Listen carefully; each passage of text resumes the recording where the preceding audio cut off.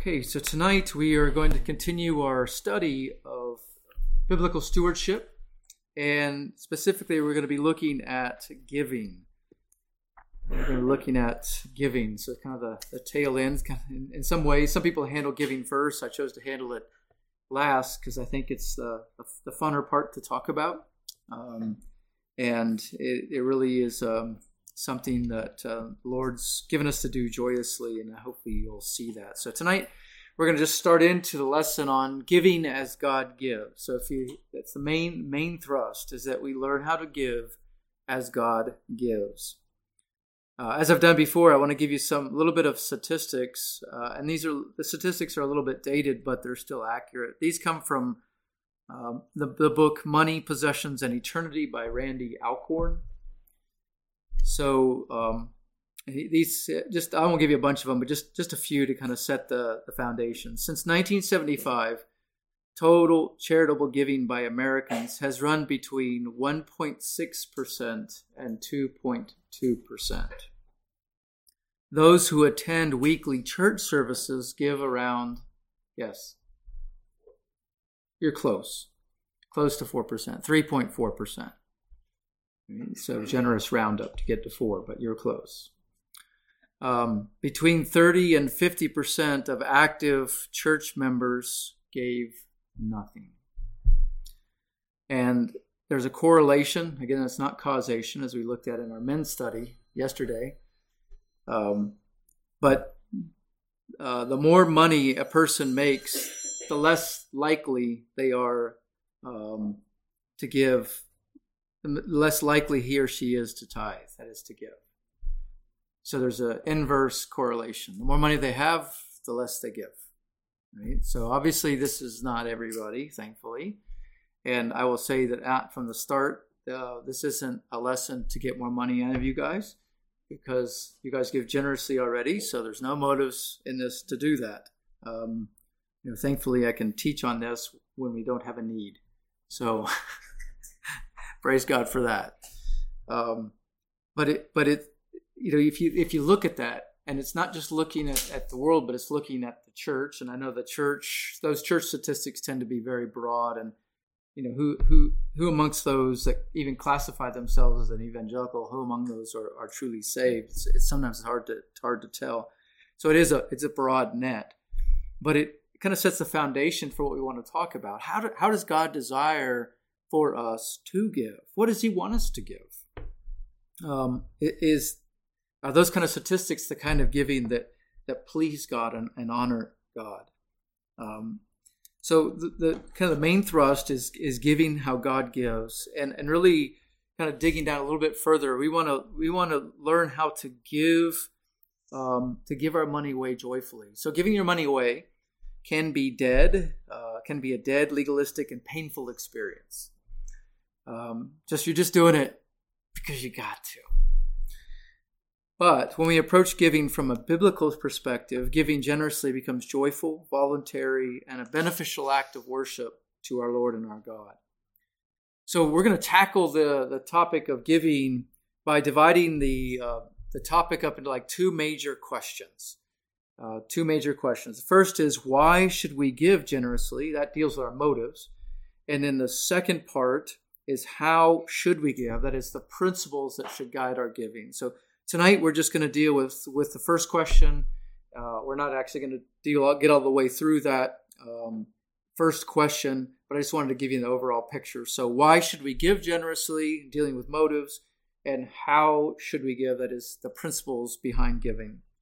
So first, let's just start in to deal with why we should give generously. So first, and I tried to categorize this, at least this one, as far as importance, and that is we are to give generously to worship God.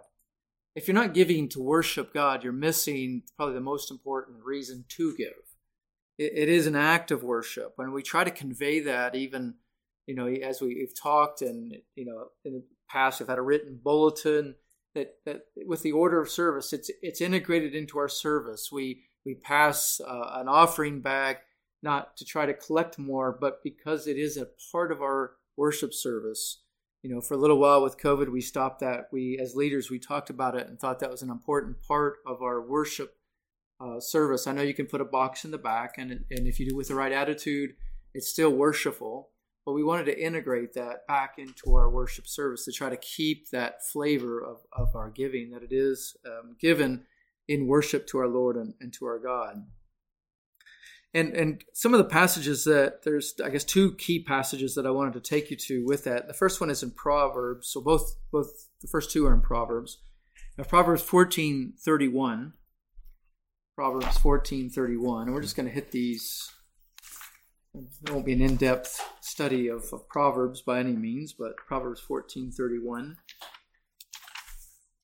And I will say that, especially on this first point, I was greatly helped by Brad Clausen's lesson on practicing charity, and it's very helpful.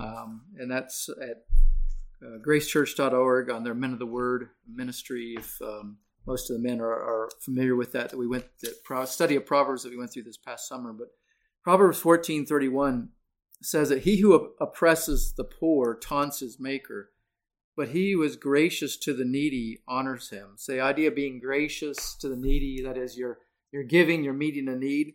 So to give is to honor him, is to honor your maker. Now, as Brad Clausen notes in his lesson, Practicing Charity, he says that translated as honor, the verb takes the basic idea of heaviness. That is, it conveys the idea of making heavy, as in making God heavy or giving God prominence would be maybe a more current way to think that. So when you honor God, you're giving him prominence. You're giving him prominence in your thinking. You give him prominence in your life. Bruce Waltke, in his commentary, explains that to honor means to esteem a person as having value. To esteem a person as having value, and to declare him such, to give him social weight or prominence. So esteem, giving them prominence, the idea of honor. And thus, Brad rightly highlighted that generosity with one's wealth becomes one of the most practical ways to demonstrate that God is indeed prominent or weighty in life, more prominent or weighty than wealth itself. So you've often heard, I would assume you often heard, if you look at a person's checkbook, you can tell kind of where their spiritual life is at. And some churches have gone to the extreme of actually asking to check your checkbooks or your ledgers or all that. We don't do that. That's between you and the Lord. But some churches have done that because there is such a strong linkage between how you spend your money and where you're at spiritually. So that's something to reflect upon yourself. Another proverb to go with that is Proverbs 3:9. Proverbs chapter 3, verse 9. Honor the Lord from your wealth. Proverbs 3:9. Honor the Lord from your wealth and from the first of all your produce. So it's interesting that the Proverbs are poetry, a section of poetry, and they can either be contrasting or they can be parallel. In this case, is it contrasting or parallel? There's other forms too, so those aren't the only two. But is this? I'll make the question easier. Is it contrasting or is it parallel? Honor the Lord from your wealth and from the first of all your produce. What do you think? What's that? Parallel. Absolutely, it's parallel. So the first statement is saying the same general idea as the second statement. So the idea there is how do you honor the Lord from your wealth? And the word Lord there is his name. It's Yahweh. How do you honor your maker? How do you honor the Lord God? How do you honor him from your wealth? Right? The second part of this gives you some practicality to it. From the first of all your produce. So the first of the produce typically is the very best. Right? You don't give them the leftovers. You don't give them the corners of the gleanings of the field. You give them the best. And Brad Clausen highlights here, I'll just quote him, he says, to give from the very best shows the place or priority God occupies in the life of the giver. Before enjoying it for oneself, one gives it to his Lord. So, think about that. Am I giving in such a way that I'm giving the Lord my best? And again, we're going to talk more about the practicalities of giving. Here, we're just putting forth the emphasis that giving is an act of worship, to make him a priority with your giving. And here, giving him your best is part of that worship. Brad, in the context of this command to honor the Lord from your wealth and from the first of all your produce, it helps to see the connection between giving and worshiping. I mean, if we look at the context that Proverbs 3:9 is in, you'll see the larger connection of worshiping God. So if you look at it, what is he saying there? He is talking about trusting, like verse 5, trust in the Lord with all your heart. Do not lean on your own understanding. So trust in the Lord is something that is it's not tangible. It's something we do, but it's hard to measure. Where's your trust? But leaning on your own understanding is something very practical. In all your ways, acknowledge him. That's very practical. He will make your path straight. Do not be wise in your own eyes. Fear the Lord. Another term that's talking about not dread fear, but worship fear, reverential fear. So the context is that of reverentially worshiping God, and there's some practical handles on how to do that. And then you get to verse 9, honor the Lord from your wealth and from the first of all your produce. So it's right in the context of worship and some of the practicalities of how we worship God, and how is our trust in God manifested. And Brad Clausen, again, I just want to quote him here. He says, it's noteworthy that the command in chapter 3, verse 9 comes in the context of Solomon's instruction to trust the Lord with all your heart, to fear the Lord and turn away from evil. Trust and fear are abstract ideas. They are difficult to measure. Giving, however, is not. It is concrete and quantifiable. To honor the Lord from your wealth is the outward manifestation of trust and reverence. I think that's really key there.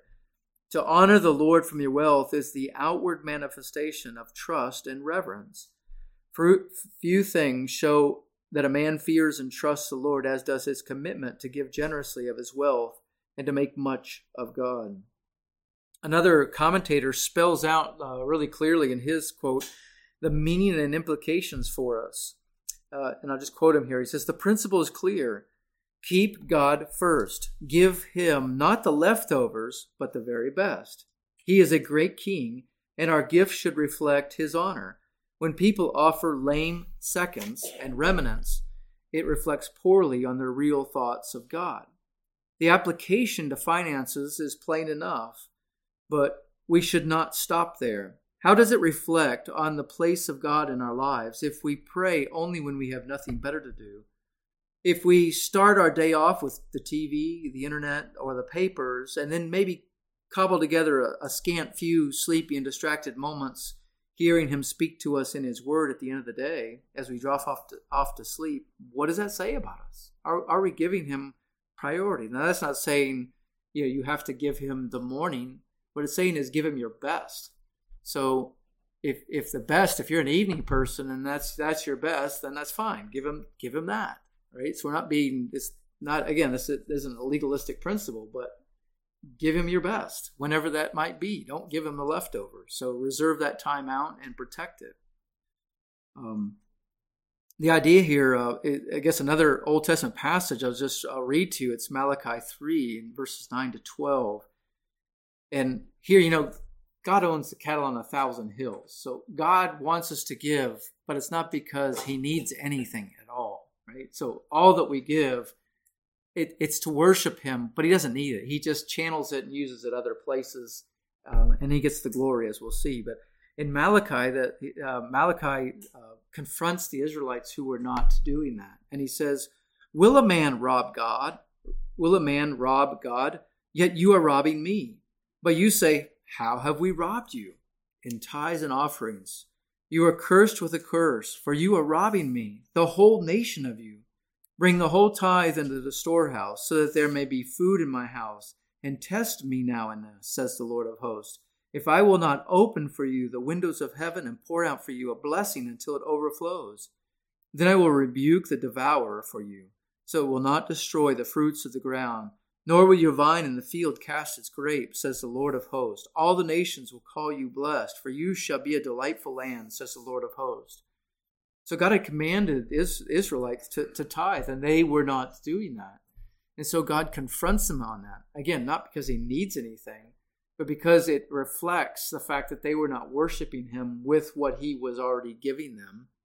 And then those tithes were then not available to help the poor, to help support the priesthood and the temple and all of that. So he confronts them as if as if they have robbed God, as if that were possible. It's a figure of speech, for no one can rob God in a literal sense, but he is confronting them on the spiritual sense in this.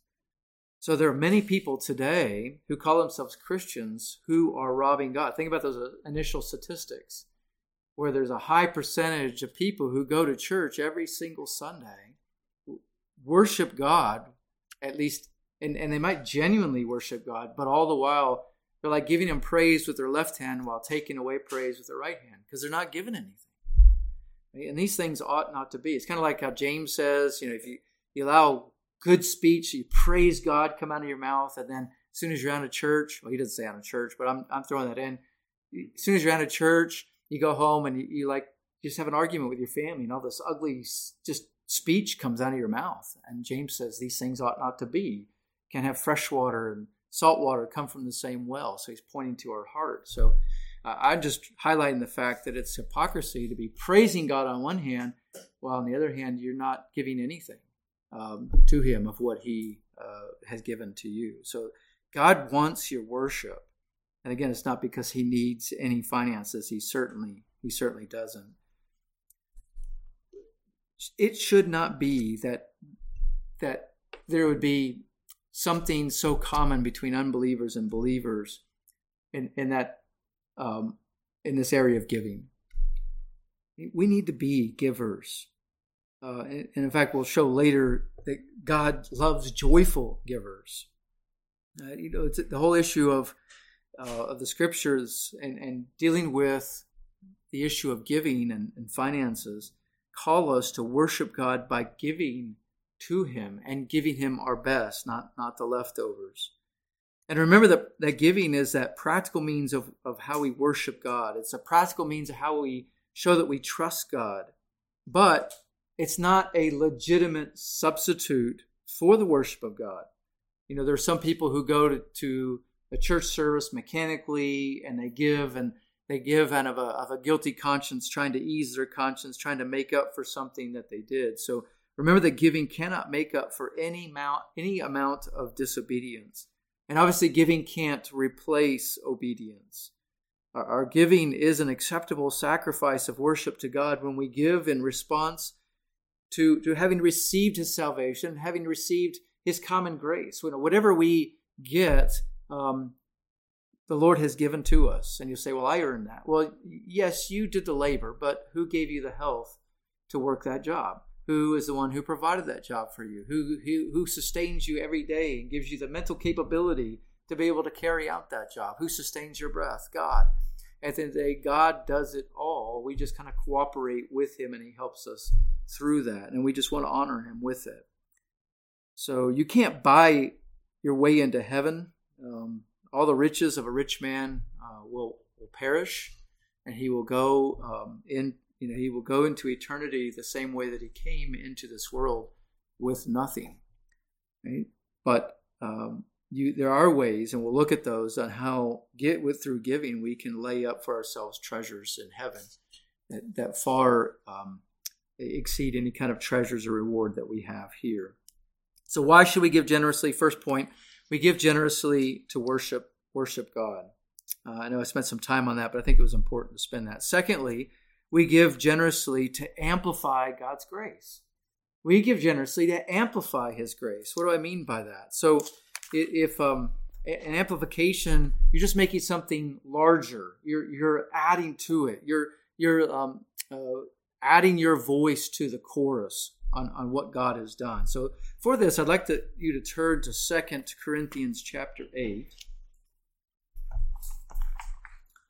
2 Corinthians chapter 8. And I'm going to read verses 1 to 24, not because they all support this point, but because this passage really has a lot to teach us about giving, and we're going to refer back to it quite frequently. 2 Corinthians chapter 8. I'm just going to read beginning at verse 1. Now, brethren, we wish to make known to you the grace of God which has been given in the churches of Macedonia, that in a great ordeal of affliction, their abundance of joy and their deep poverty overflowed in the wealth of their liberality. For I testify that according to their ability, and beyond their ability, they gave of their own accord, begging us with much urging for the favor of participation in the support of the saints. And this not as we had expected, but they first gave themselves to the Lord and to us by the will of God. So we urge Titus that as he had previously made a beginning, so he would also complete in you this gracious work as well. But just as you abound in everything, in faith and utterance and knowledge, and in all earnestness, and in the love we inspired in you, see that you abound in this gracious work also. I am not speaking this as a command, but as proving through earnestness of others the sincerity of your love also. For you know the grace of our Lord Jesus Christ, that though he was rich, yet for your sake he became poor, so that you, through his poverty, might become rich. I give my opinion in this matter, for this is to your advantage, who were the first to begin a year ago, not only to do this, but also to desire to do it. But now finish doing it also, so that just as there was the readiness to desire it, there may be also the completion of it by your ability. For if the readiness is present, it is acceptable according to what a person has, not according to what he does not have. For this is not for the ease of others and for your affliction, but by way of equality. At this present time, your abundance being a supply for their need, so that their abundance may also become a supply for your need, that there may be equality. As it is written, he who gathered much did not have too much, and he who gathered little had no lack. But thanks be to God, who puts the same earnestness on your behalf in the heart of Titus. For he not only accepted our appeal, but being himself very earnest, he has gone to you of his own accord. We have sent along with him the brother whose fame in the things of the gospel has spread throughout all the churches. And not only this, but he has also been appointed by the churches to travel with us in this gracious work, which has been administered by us for the glory of the Lord himself, to show our readiness in taking precaution, so that no one will discredit us in our administration of this generous gift. For we have regard for what is honorable, not only in the sight of the Lord, but also in the sight of men. We have sent with them our brother, whom we have often tested and found diligent in many things, but now even more diligent because of his great confidence in you. As for Titus, he is my partner and fellow worker among you as our brethren. They are messengers of the churches, a glory to Christ. Therefore, openly before the churches, show them the proof of your love and the reason for our boasting about you. So, again, we'll refer back to 2 Corinthians 8 and 2 Corinthians 9. We'll look at these quite frequently. But I just want to glean some things from this. The point that I'm making is that we give generously to amplify God's grace. And I wanted to read that entire chapter because it gives you a little flavor of what's going on. Here, Paul is writing to the Corinthian church, and he is encouraging them to continue something they desire to do. But it's here, the message is that message of grace. So notice in verses 1, you see the grace of God. Now, brethren, we wish to make known to you the grace of God which has been given in the churches of Macedonia. Why is he pointing to the Macedonian church? Because they gave generously. And he says that. Then in a great deal of affliction of their abundance and joy, their deep poverty has overflowed in the wealth of their liberality. So he's using that church to encourage the Corinthian church to also give generously, a point we'll come back to later. But what I'm emphasizing here is that this is something, it's the grace of God enables people to be able to give. And several times he mentions that. In verse 9, he talks about through the Lord's grace. I mentioned the word, he says, for you know the grace of our Lord Jesus Christ, that though he was rich, yet for your sake he became poor, so that through his poverty you might become rich. Twice he calls this a gracious work. Verse 7, he says, but just as you abound in everything, in faith and utterance and knowledge and in all earnestness, and in the love we inspired in you, see that you abound in this gracious work also. So they've received the Lord's grace, and he is calling them to give out of that that grace and to give graciously. Again, he calls it a gracious work in verse 19. So there's a theme running through this passage on receiving and giving God's grace. So notice that they weren't just giving out of human kindness. It's not like, oh, come on, have a heart. From a human standpoint, he was pointing to Christ and calling them to give because of what Christ had given them. Looking at the supreme example of someone who gave up wealth in order to bless us and give us spiritual blessings here and even literal blessings later on. So it's the idea that God's pouring out his grace. We're to be recipients and then vessels of it. We're not to be a dead-end vessel of his grace. We're to be an instrument or a channel of his grace to others. And in that sense, we amplify God's grace. James 1, chapter 1, verses 17 and 27, I want to tie these together in kind of a implication type idea. So as God pours his common grace and his specific grace upon us, then we become channels of that blessing to others. So when I talk about common grace, I'm talking about the sun, the rain, giving us good health. God does that for believers and unbelievers. That's the common grace. I'm talking about specific grace. I'm talking about people who have received Christ Jesus as their Lord and Savior, know him personally, been born again. So you're receiving spiritual blessings in addition to the physical blessings. James 1:17 says, every good thing given and every perfect gift is from above, coming down from the Father of lights, with whom there is no variation or shifting shadow. So just pointing out what I was talking about, that common grace. God's the giver of it all, even to the unbelievers. God gives it to them. But then tie that together with what James tells us in verse 27, where he says, pure and undefiled religion in the sight of our God and Father is this, to visit orphans and widows in their distress and to keep oneself unstained by the world. But the implication is that we have the means to help the orphans and the widows, and God values that, right? Again, not because widows and orphans have a spiritual superiority, but because orphans and widows are people that often cannot give you anything back. When you give to the Lord's work of helping orphans and widows, you're doing it with the thought of you're just giving it. It's the Lord's. You know you're not going to get it back, and you're just giving it to the Lord to honor and glorify him. So that's why James says this is pure and undefiled religion in the sight of our God. Now that's not the full extent of it, but it's a practical outworking of that pure and undefiled religion. And James is a book of a lot of practicalities, and it's very similar to Proverbs from that standpoint. So giving is very important. So we give to amplify God's grace. Let me give you a little illustration. I think you get this, but just an illustration to help drive this home. So the lights just blinked a minute ago. So if the lights went out, we probably would all have some kind of phone with a light on it, I would imagine. Hopefully the emergency lights will work in the back like they're supposed to.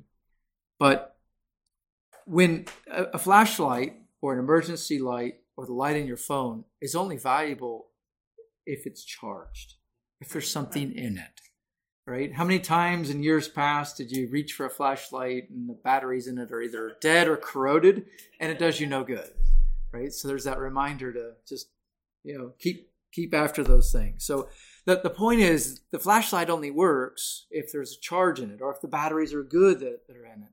And when the batteries are good and charged up, then that flashlight can produce light and it can produce great benefit. It passes on that energy that's within it. Takes that energy, that stored energy, and converts it to a light wave energy to help us do whatever we need to do. So the point is that the grace that we receive of God, the material blessings, the wealth that he gives us, is that charge. It's charging us up for a purpose. And it's not so we'll sit in and kind of just kind of corrode with keeping all that to ourselves, but to let it out, right? To serve a purpose, to help other people.